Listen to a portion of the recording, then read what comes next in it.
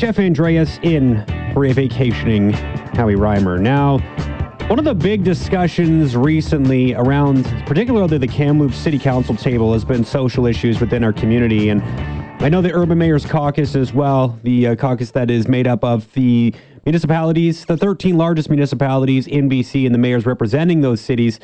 They have been basically making a priority list for what they would like to see kind of be accomplished. And one of the top things on that priority list is improvements to mental health and addictions issues within their communities. To talk a little bit more about the problems and how we can help address them, pleased to welcome to the program now BC's Minister for Mental Health and Addictions, Sheila Malcolmson. Minister, how are you this morning?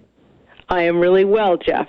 Well, thank you so much for coming on the program here today. I really appreciate this. And the first thing I did want to ask about was this new unique option for people seeking substance use treatment. It was announced yesterday in 5 communities in BC, in the Interior Health Region specifically, including here in Kamloops.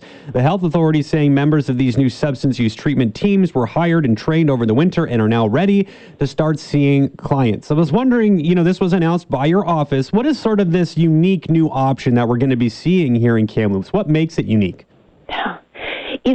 People living with mental health and addiction challenges need access to supports and services without barriers, and we're building up so many new supports. BC is really innovating, compared to the rest of the country, but there are those barriers to access, and one of them is stigma, shame, embarrassment about having an addiction problem. We're really trying to say to people, this is not a problem of crime or fault.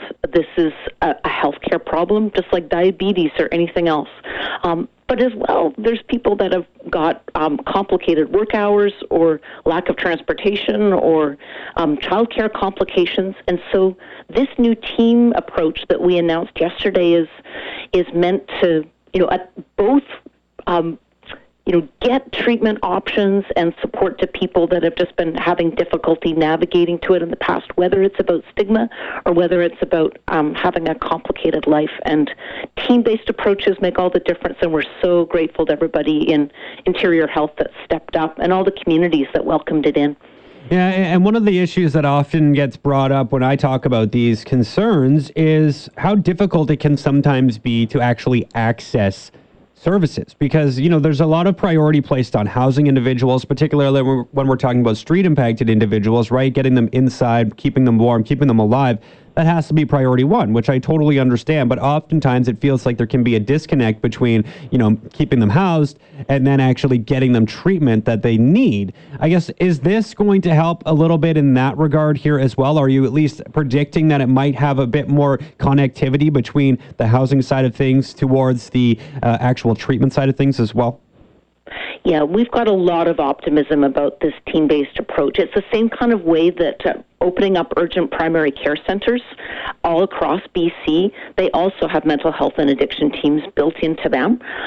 So it's one other way that we can have, sometimes it is, some people, I think, classically think that addiction or treatment support is about going to a supervised consumption site, something that is just 100% about drug treatment. For some people, that works really well. For others, they want to go in and talk to their family doctor or the walk-in clinic about, a sprained knee, and also maybe I'm drinking too much alcohol because of the pandemic. Not to be embarrassed about that. And more seriously, if you've got an opioid addiction, we want people to be able to get the service in a way that works for them.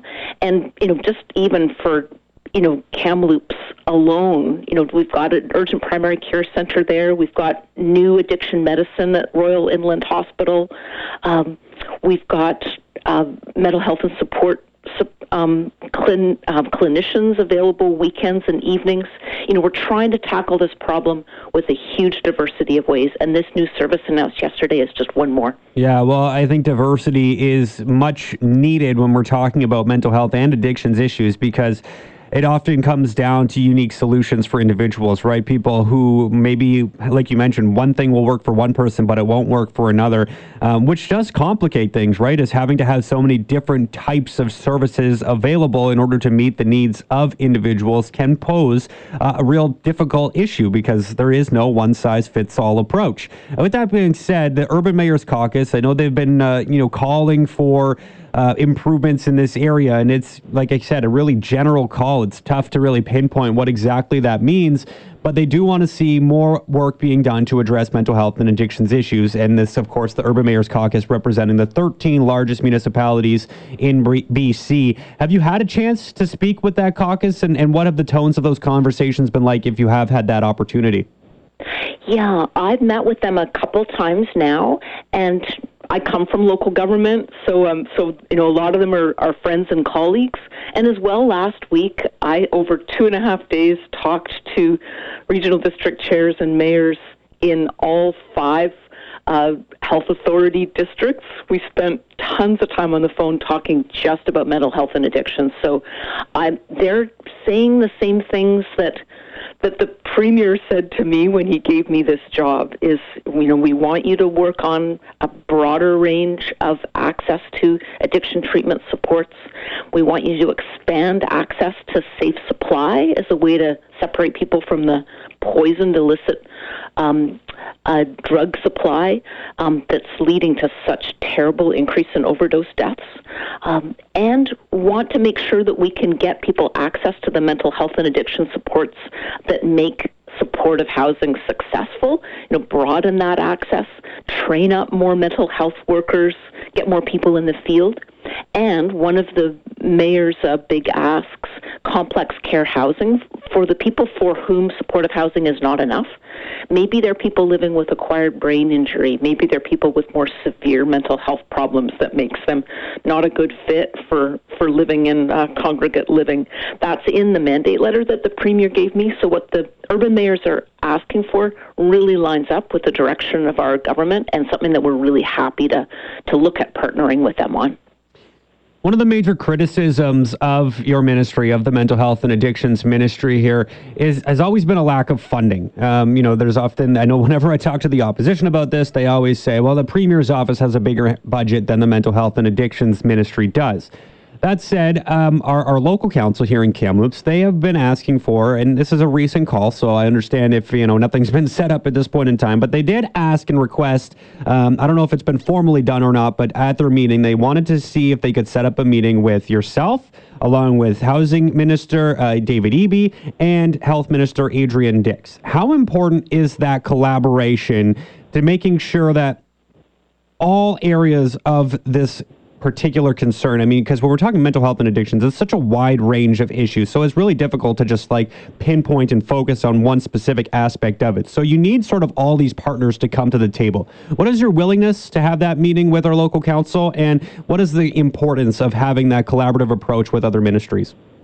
Yeah, us hearing from people directly on the ground is really important. And I don't think I've received that request directly myself, but again, I talked to every mayor 2 weeks ago, and I really count on both the partnership on service delivery, but also that reality check about what's happening on the ground. So it's great when we see local government step up and say this is what we need. Partnership, absolutely key. We have, in my ministry, we've got a 5-year budget of $746 million. That's that was zero under the BC Liberals. I have to say they didn't have a ministry of mental health and addictions, but as well, $2.7 billion is spent out of the health ministry on mental health and addictions every year. And then there's all kinds of work that happens through the housing ministry around, how we can best get affordable housing to people and supportive housing. So the partnership is key. It's something that we talk about at every cabinet meeting, and the Premier just keeps reminding us to how important it is for us to work together. He's had our mandate letters kind of point to each other to say you have to work together on this. We've got a new cabinet committee that's chaired by Housing Minister David Eby, and I'm the vice chair on mental health, addictions, and homelessness, trying to make some of that system change that can get at the root of the problems. And we all feel the urgency of the situation, and especially with a little bit more runway, not just in a minority government where we're working week to week. Mm-hmm. We're really determined to bring in some of the systems change that transforms lives. It's unacceptable to have the rate of homelessness that has grown in British Columbia over the last 20 years. The pandemic has made everything worse, mental health, overdose crisis, and homelessness, which means we just are working even harder to transform our system of service delivery and make a real change in people's lives.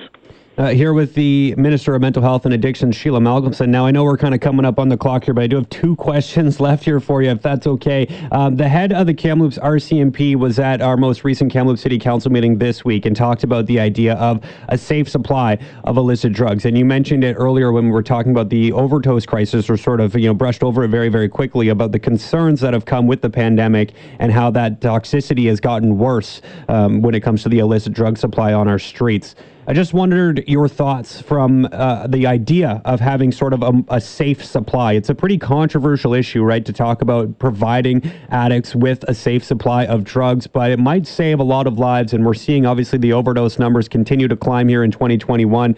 It didn't slow down just because the calendar flipped to a new year. So what do you think about that idea? And obviously a complex one to probably implement, but do you think it would make a significant difference if we could have some of those types of services available? It does, and it is. This is a program we've had in place for a couple of years. We are separating people from that unpredictable, poisoned, illicit drug supply to stop overdose and to help people stabilize their lives. And so we have this in place, but we are really working hard to expand it. To have access to those safer pharmaceutical alternatives to the toxic supply is really important, and people have to be prescribed through their family doctor or nurse practitioner, and that's work that was already in place. So I'm really glad that you asked the question, because I did see the comments from the RCMP lead in Kamloops. I was like, I want to let him know this is already available. The uptake in the interior isn't really huge yet, but there still are, I think, over 1,000 people that are prescribed safe supply already. And since the pandemic began, the increase has been nearly 400% across British Columbia of the people that are, have got a prescription alternative to the illicit drug supply, and that is saving lives, and we're doing the hard and complex work to expand that. And you're right, it hasn't been done yet in Canada. It is groundbreaking, and it's complicated work that we're very grateful to be working with the medical community to pursue and expand. Yeah, and just one quick follow-up to that then. You mentioned the need for a prescription in order to access those services. I wonder if that could be a barrier for a lot of people who are, suffering substance abuse concerns, because they might not have things like a family doctor or nurse practitioner to see or readily available to get into. I've been in Kamloops for 2 years. I don't have a family doctor yet. I mean, is there a concern about the need for a prescription? I understand why that would be needed, but at the same point in time, if someone is, facing a life or death decision, having a prescription might not be the easiest thing to come across. The challenge of family doctors is a problem in 100 different areas, not just about the overdose crisis. And so that's why we've been broadening the ways that people can access health care. You can go to an urgent primary care center. You can phone 811. You can work with a nurse practitioner. And for medication-assisted treatment, which isn't the same as safe supply, but it is the choice that some people who have become addicted to drugs go down. You are now able to work with registered nurses in some communities. We've already got 30 registered nurses trained up who can who can prescribe, and this is groundbreaking in Canada again, can prescribe a prescription treatment for opioid use disorder. So we really are broadening it, and if someone does want to get connected with a prescription safe supply and they don't have access to a family doctor, I would recommend go and talk to folks at the Urgent Primary Care Center or phone 811, and they can help connect you with someone that is able to get you a safe prescription. This is we are not going to move away from a prescribed model at this point, because patient safety is so important, and the kinds of drugs that we're working with are really complex. So that's our model of safe supply, is one that is based on prescription and one that has patient safety at the forefront. Minister, I know I kept you a little long, but I think this is really important to have these conversations. So thank you so much for the time. I do hope you get a chance to meet with our local council here in the not too distant future with some of your other ministry partners, and we can continue to have this conversation, and we'll follow up then. But really appreciate you taking the time to come on this morning. Great to talk with you. Thanks so much for the interest, Jeff. Awesome stuff. There is BC's Minister of Mental Health and Addictions, Sheila Malcolmson.